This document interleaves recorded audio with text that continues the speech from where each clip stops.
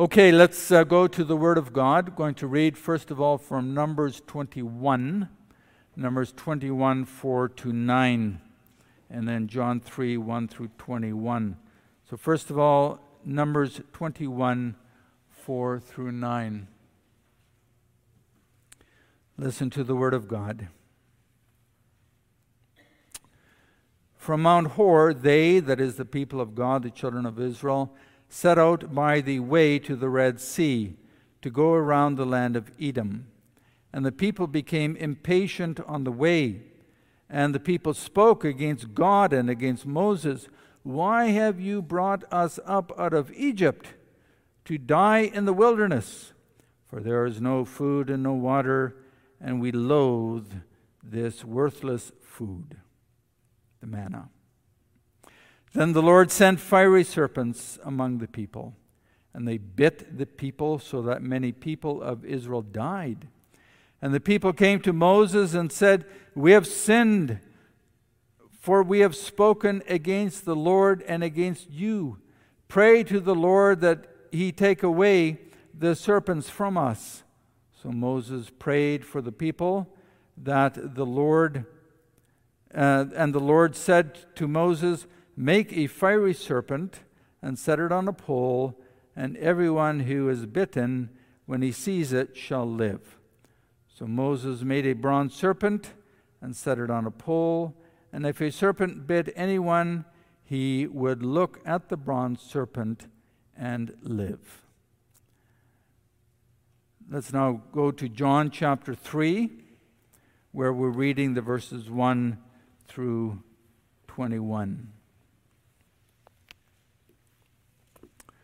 John 3, 1 through 21. Now there was a man of the Pharisees named Nicodemus, a ruler of the Jews. The man came to Jesus by night and said to him, Rabbi, we know that you are a teacher come from God, for no one can do these signs that you do unless God is with him. Jesus answered him, Truly, truly, I say to you, unless one is born again, he cannot see the kingdom of God. Nicodemus said to him, How can a man be born when he is old? Can he enter a second time into his mother's womb and be born? And Jesus answered, Truly, truly, I say to you, unless one is born of water and the Spirit, he cannot enter the kingdom of God. That which is born of the flesh is flesh, and that which is born of the Spirit is spirit. Do not marvel that I said to you, You must be born again. The wind blows where it wishes, and you hear its sound, but you do not know where it comes from or where it goes. So it is with everyone who is born of the Spirit. Nicodemus said to him, How can these things be? Jesus answered him, Are you the teacher of Israel, and yet you do not understand these things? Truly, truly, I say to you, we speak of what we know and bear witness to what we have seen, but you do not receive our testimony. If I have told you earthly things, and you do not believe, how can you believe if I tell you heavenly things? So no one has ascended into heaven except the one who descended from heaven, the Son of Man.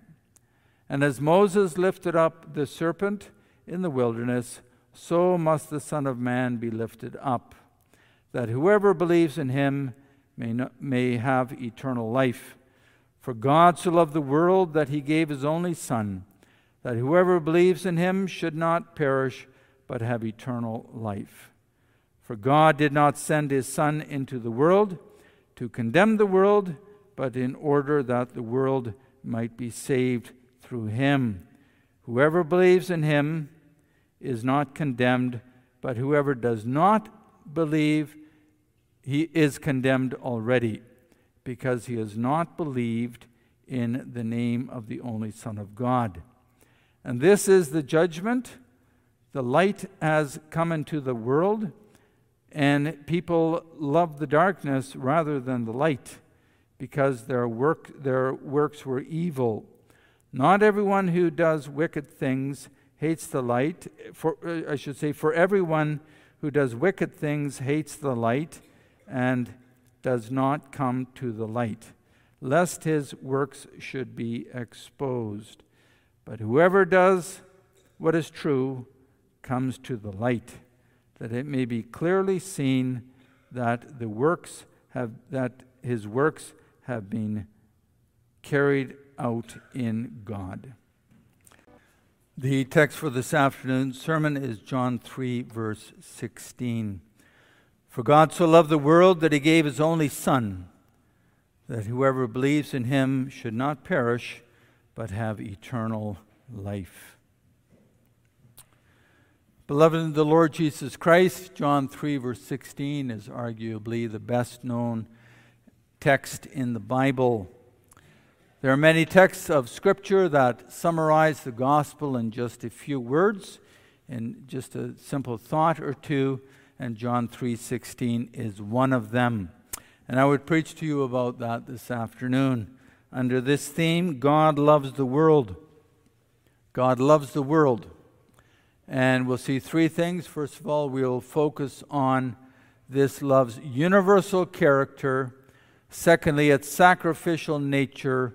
And third, its eternal purpose. Universal character, sacrificial nature, and eternal purpose. So first of all, God's love is universal in that he loved the world.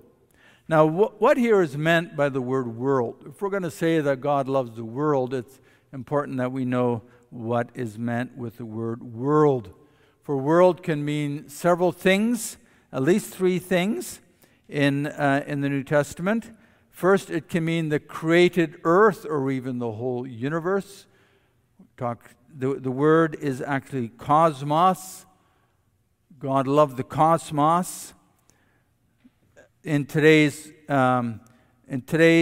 usage, the word cosmos in the English language refers to the whole universe.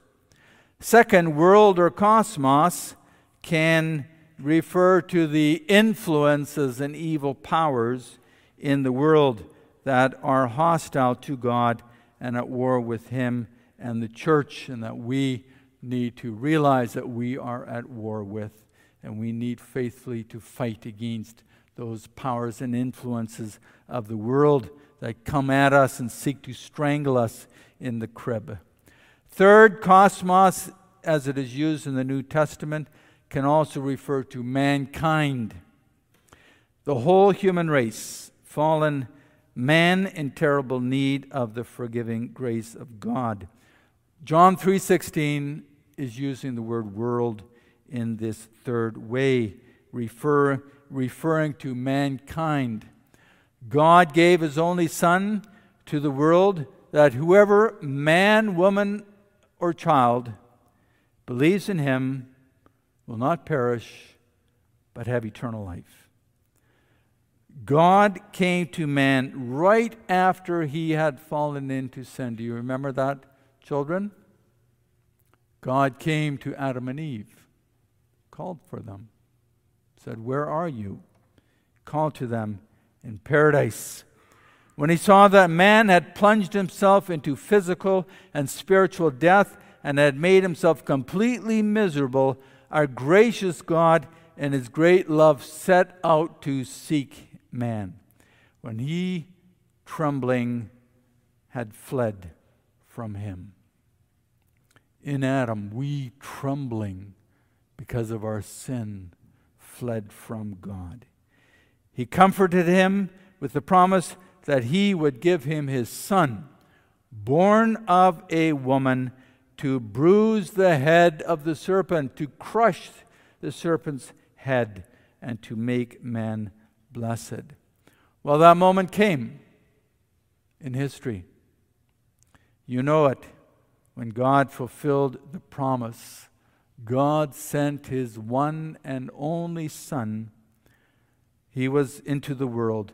He was conceived by the Holy Spirit, born of the Virgin Mary, born in Bethlehem, sent to the Jews, sent to the Old Covenant people of God, sent to the children of Israel. You remember that, do you not, children? Who were the first ones to go to Bethlehem to worship the Lord? They were shepherds, keeping watch over their flocks by night. And the angel of the Lord and the whole host of the heavenly choir came and sang to them, and the angel of the Lord sent them to Bethlehem. The shepherds representing the people of God of the Old Testament, the children of Israel, went to worship the Christ child. But it became clear very quickly that he had not only come for the Jews. He was the Savior not only of the Jewish people, but the Savior of the world. Children, you remember that other men came to worship Christ. Those wise men, magi, they were wise men from the east. They had seen the star heralding the birth of a king in Israel. And they came all the way from Mesopotamia to worship the Christ child. These men were Persians, and they represented the Gentiles. So Jews and Gentiles worshiping Christ at his cradle. Now, from time to time during his ministry, our Lord reached out to not only to the Jews, but also to the Gentiles. And after he died and rose again, and before he ascended into heaven, he sent his disciples, whom he had named apostles. Apostle means sent out one. That's what the word means. He sent them out with the good news to take that to all the nations on earth. The word about Jesus Christ must be announced and proclaimed universally and without discrimination. We can't say, no, we're not going to go to those people in Asia or in Africa or wherever. We're not going to go to them. They don't know. The church has been sent out to preach the gospel universally and without discrimination to all peoples to whom God in his good pleasure has sent the gospel, together with the command to repent and believe. And so since Pentecost, the good news of Jesus Christ has been proclaimed throughout the world to the nations. And we see that in the book of Acts. The apostles first went to Jerusalem. That's where they had to start. But then there were increasing concentric circles. Jerusalem, Judea, Samaria, of all places, and then to the nations of the earth. Now, we live in a very interesting time. And we need to pay attention to that. The nations have come to us. The command to go out to the nations with the word, the gospel, has not been repealed. It is not obsolete. But even though we still have that command to go out to the nations, we also need to realize that the nations have come to us through immigration. Refugees, many refugees have come to our shores, have come to our doorstep. The nations of the world lie at the church's doorstep. And even, praise the Lord, within our congregations, every ethnic group that you can imagine, every religion you can think of, lies just outside the doors of the church building. The mission field begins where the driveway to the parking lot ends. Where at that juncture, that's where the mission field begins. Our cities are dotted with temples of various religions. So many people in Canada need to hear the gospel more and more all the time. The good news the good news for our non-Christian neighbors is that God did not give up on mankind when men sinned, but in love he sent his only Son to be the way to God the Father. He sent his only Son to take away this, as the Lamb of God, to take away the sin of the world. And the church has a responsibility to take that message out and among mankind and call people to repentance and faith in Jesus. We take that message out through word and deed. We, in our day-to-day lives, are called to live out the gospel. No, we don't need to make a big fanfare out of it. Just in your day-to-day lives, we are all to be in our day-to-day lives, living in our neighborhoods, in our communities, in our places of work, where we go to school, being living letters of Christ. So that's first of all about the universal character of God's love. Then secondly, the sacrificial nature of God's love for the world. The gospel says that God gave his only Son to the world. Now, what does that make you think of? What does that remind you of?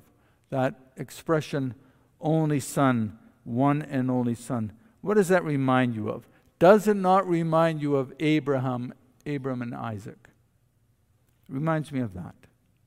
Remember the story?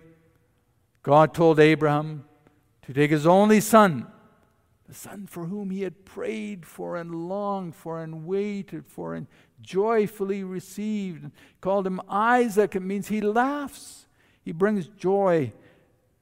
The Lord said, Abraham, take your only son, the son whom you love, and go to the mountain that I will show you and sacrifice him there as a burnt offering. Just imagine, fathers, you who have the privilege of fathers, imagine being given such a command regarding one of your children. Abraham, with the heaviest heart a father could ever have had, proceeded to obey in faith. And as he was about to slay Isaac, he had put Isaac on the altar that he had built. As he was about to slay him, the angel of the Lord, God himself, said to Abram, Abraham, Abraham, do not lay a hand on the child, on the boy. Now I know that you fear God, because you have not withheld from me your son, your only son. Oh, beloved, what Abraham was not required to do, God did. God gave his son, his only son, to be a sacrifice on the cross for Isaac, for Abram, for you, for me, for everyone whom the Lord calls unto him. The Lord Jesus himself tied his being given to the world, he tied it to the cross. It's an intimate connection between his being given to the world and the cross. And he knew that in John chapter 3. This is clear if you read John 3:14 through 16. As a unit, let me read it. And as Moses lifted up the serpent in the wilderness, so must the Son of Man be lifted up, that whoever believes in him may have eternal life. For God so loved the world that he gave his Son, that whoever believes in him should not perish but have eternal life. Get the better sense of it, when you read it in its context. The Lord was referring here to the snake episode. When Israel sinned in the wilderness, rebelled against Moses and against God. The people of Israel were getting very impatient with life in the wilderness. They focused their hatred on the manna bread. The manna bread which God had so graciously provided them. Every night the manna bread fell. Every night. God had graciously sent them manna, something Psalm 78 calls the bread of angels, to them. And they said after a while, we detest this miserable food. Can you imagine? By detesting the manna, they were spurning the grace of God. To punish them, God sent poisonous snakes to bite them and to kill them. And then the people repented and they prayed, they begged Moses to ask God for help. God then told Moses to make a bronze snake and to lift it up high on a pole. And whoever looked at that snake on the pole, whoever looked at it would be healed and would live. Whoever looked at the bronze snake would not perish, but would have life.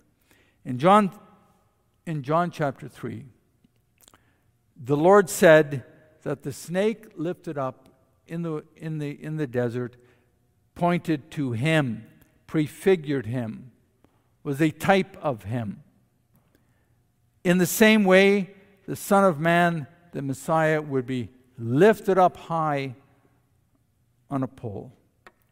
And whoever would look at him in faith would have life, would not perish, would have eternal life.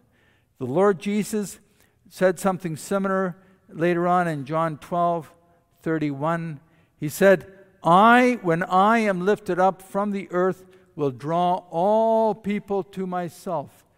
He's referring to being lifted up on the cross, but then also being lifted up into heaven. And from heaven, he would draw people to himself.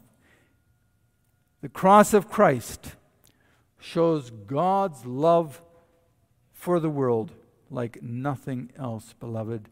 The center of our religion is the cross. As Paul said it, we glory in the cross of Christ. God sent his Son into the world to save the world through the death of his Son on the cross.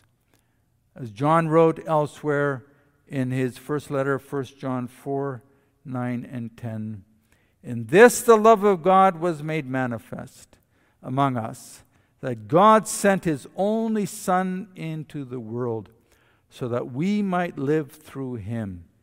In this is love, not that we have loved God, but that he loved us and sent his Son to be the propitiation. Big word, theological word.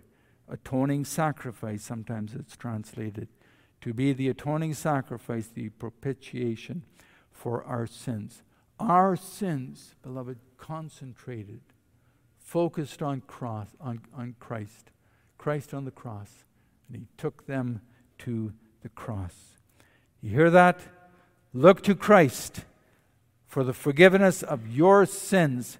He is the only atoning sacrifice for our sins. Okay, beloved, we have spoken about the universal character of God's love for the world, about the sacrificial nature of God's love for the world, and then finally, we're going to speak about the eternal purpose of God's love for the world.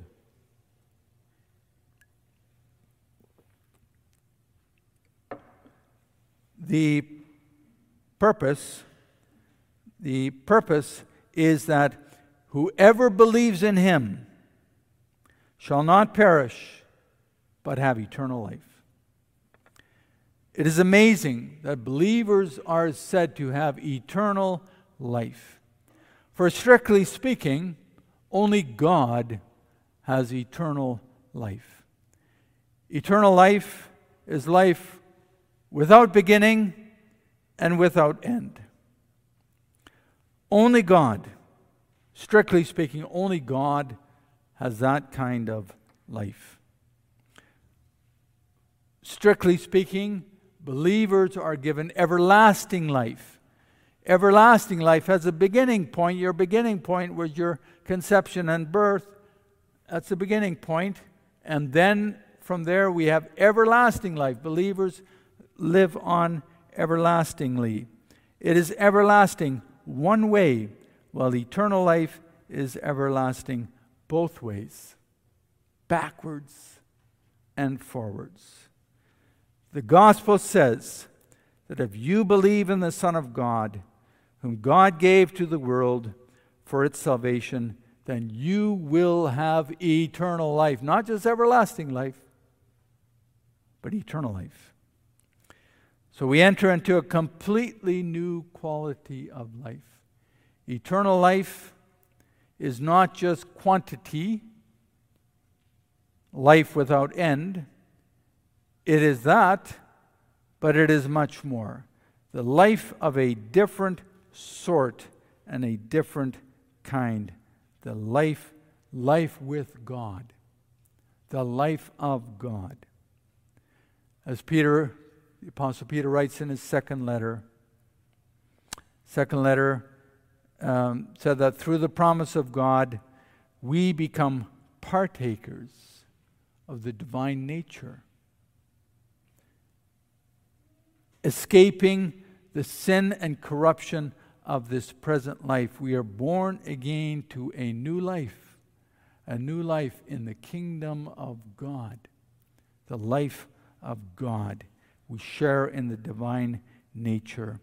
In his conversation with Nicodemus, the Lord Jesus said that people need to be born again. Man, ever since he fell into sin, is so corrupt that he is totally unable to do any good, inclined to all evil, and bound for one place only, and that is eternal hell.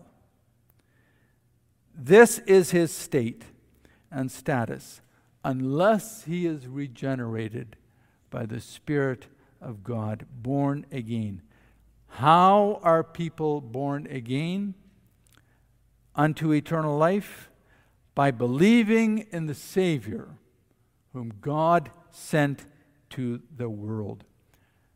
Being born again to eternal life comes through believing in the Lord Jesus Christ, repenting of your sin, and believing in Christ, looking to Christ in faith. Beloved, we must believe in Him. God's gift of love to the world and the universal proclamation of the gospel calls for faith. The gospel must be preached together with the command to repent and believe. We don't preach a gospel of cheap grace. Oh, God loves everyone. No. The proclamation of the gospel of Jesus Christ calls for repentance. We need to repent of our sin and believe in Christ. God's love and God's gift are received only by faith in Jesus Christ. We are called to repent and believe. All who hear the gospel, it's a huge responsibility to hear the gospel. It's a beautiful thing. There's nothing more beautiful than hearing the gospel, but it's a big responsibility, and it's a big responsibility to proclaim and to speak about the gospel, because all who are called by the gospel are called to repent of their sin and to believe in Christ and so receive eternal life. The news is so good.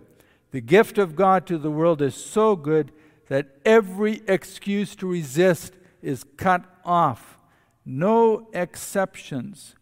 Those who resist will perish utterly and everlastingly. They will be condemned to the misery of hell forever. As John 3:18 says, whoever does not believe is condemned already, because he has not believed in the name of the only Son of God. Jesus is the touchstone.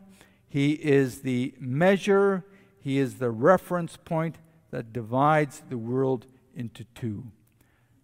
As the word says in John 5:24, whoever hears his word and believes him who sent him has eternal life and will not be condemned.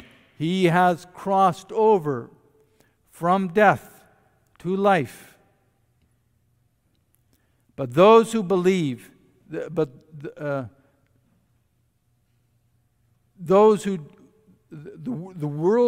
world lies dead. It lies dead in sin. But those who believe in the Son of God, whom God sent, they cross over from death to eternal life. What does that make you think of? Crossing over. What does that make you think of? It makes us think of the children of Israel crossing over the Red Sea. Egypt, the land of death and of slavery, was behind them, and the promised land lay before them. The way we cross over from death to life is by faith. God uses our faith to accomplish His plan for those whom He, in His inscrutable wisdom, has elected from eternity and by pure grace. And even that faith which is essential, that faith without which one cannot be saved, is the gift of God. Think of that one criminal crucified with Jesus. He said, Jesus, remember me when you come into your kingdom. He was imagining that this is way, way in the future. Jesus said to him, today you will be with me in paradise. That criminal, as he was dying on the cross, looked to Christ in faith and received eternal life. Even as he died, he opened his eyes, and there he was in the heavenly glories. Beloved, Jesus Christ is coming again to judge the living and the dead. At that time, the division within mankind will be fully realized. Those who did not believe in Jesus Christ, those who do not believe, will perish everlastingly. They will get what they wanted, eternal hell. But those who believe will be brought into the kingdom of eternal life.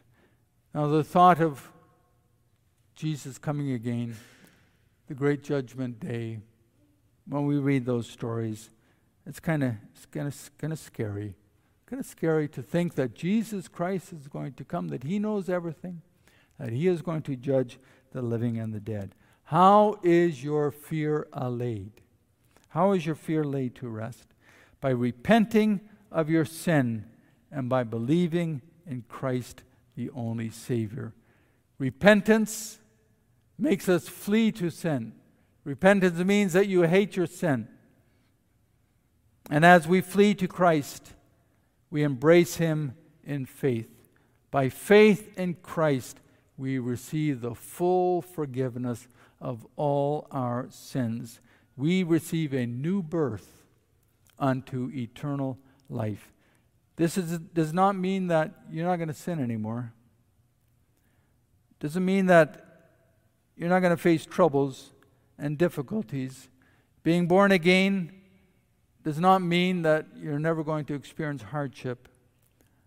Also, the children of Israel, after the children of Israel had crossed the Red Sea, they entered the wilderness and they spent 40 years in the wilderness. They hadn't yet crossed the Jordan River into the promised land, but they were in the wilderness for 40 years, and it was often very difficult. Today, we are, as it were, in the wilderness. We've crossed the Red Sea, but we are spending our 40 years in the wilderness. But soon, beloved, we will come to another river, the Jordan River, and we will cross over and there will be milk and honey on the other side. Look to Christ in faith as you make your way through the wilderness. Keep your eye on Christ at all times as you make your way towards the better country.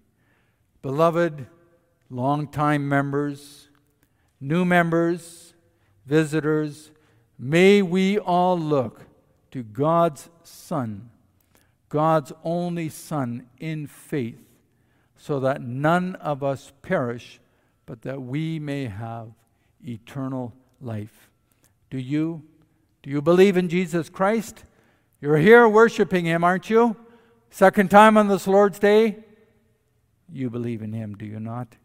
Yes, you believe in Him. And if you don't, do so, beloved, that you may have life, eternal life. Amen. Let us pray. Our Father in heaven, we thank you that you have sent your Son into the world, that you have sent him as the Lamb of God who takes away the sin of the world. And we thank you that even today, that glorious gospel is being proclaimed, that the Canadian Reformed churches can have a seminary in which ministers are trained, pastors, and also missionaries, and that men do go out, continually go out with that glorious message of salvation. Make us also sensitive to the fact, the inescapable fact, that the nations of the earth have come to us, many fleeing persecution, many fleeing distress of one sort or other, coming here as refugees. We pray that we may have our arms open for them, that we may receive them, and that they may learn to know the gospel of Jesus Christ, and also as it is expressed in our Reformed confessions, which have been honed and fine-tuned over the years in the fires of persecution. And so we pray that they may come to a good understanding, and that we may be well equipped to speak the glorious gospel to those who have come to our country and city and church and neighborhood.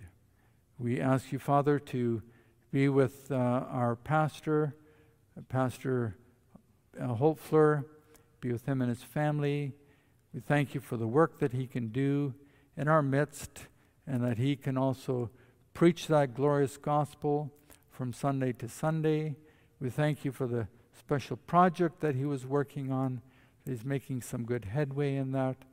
And we pray that you will be with him and his family this summer, that they may recuperate and regain their strength, and that he may take up his work again soon enough, full-time, preaching on this pulpit and teaching the youth of the church, and also teaching others new to the Christian faith.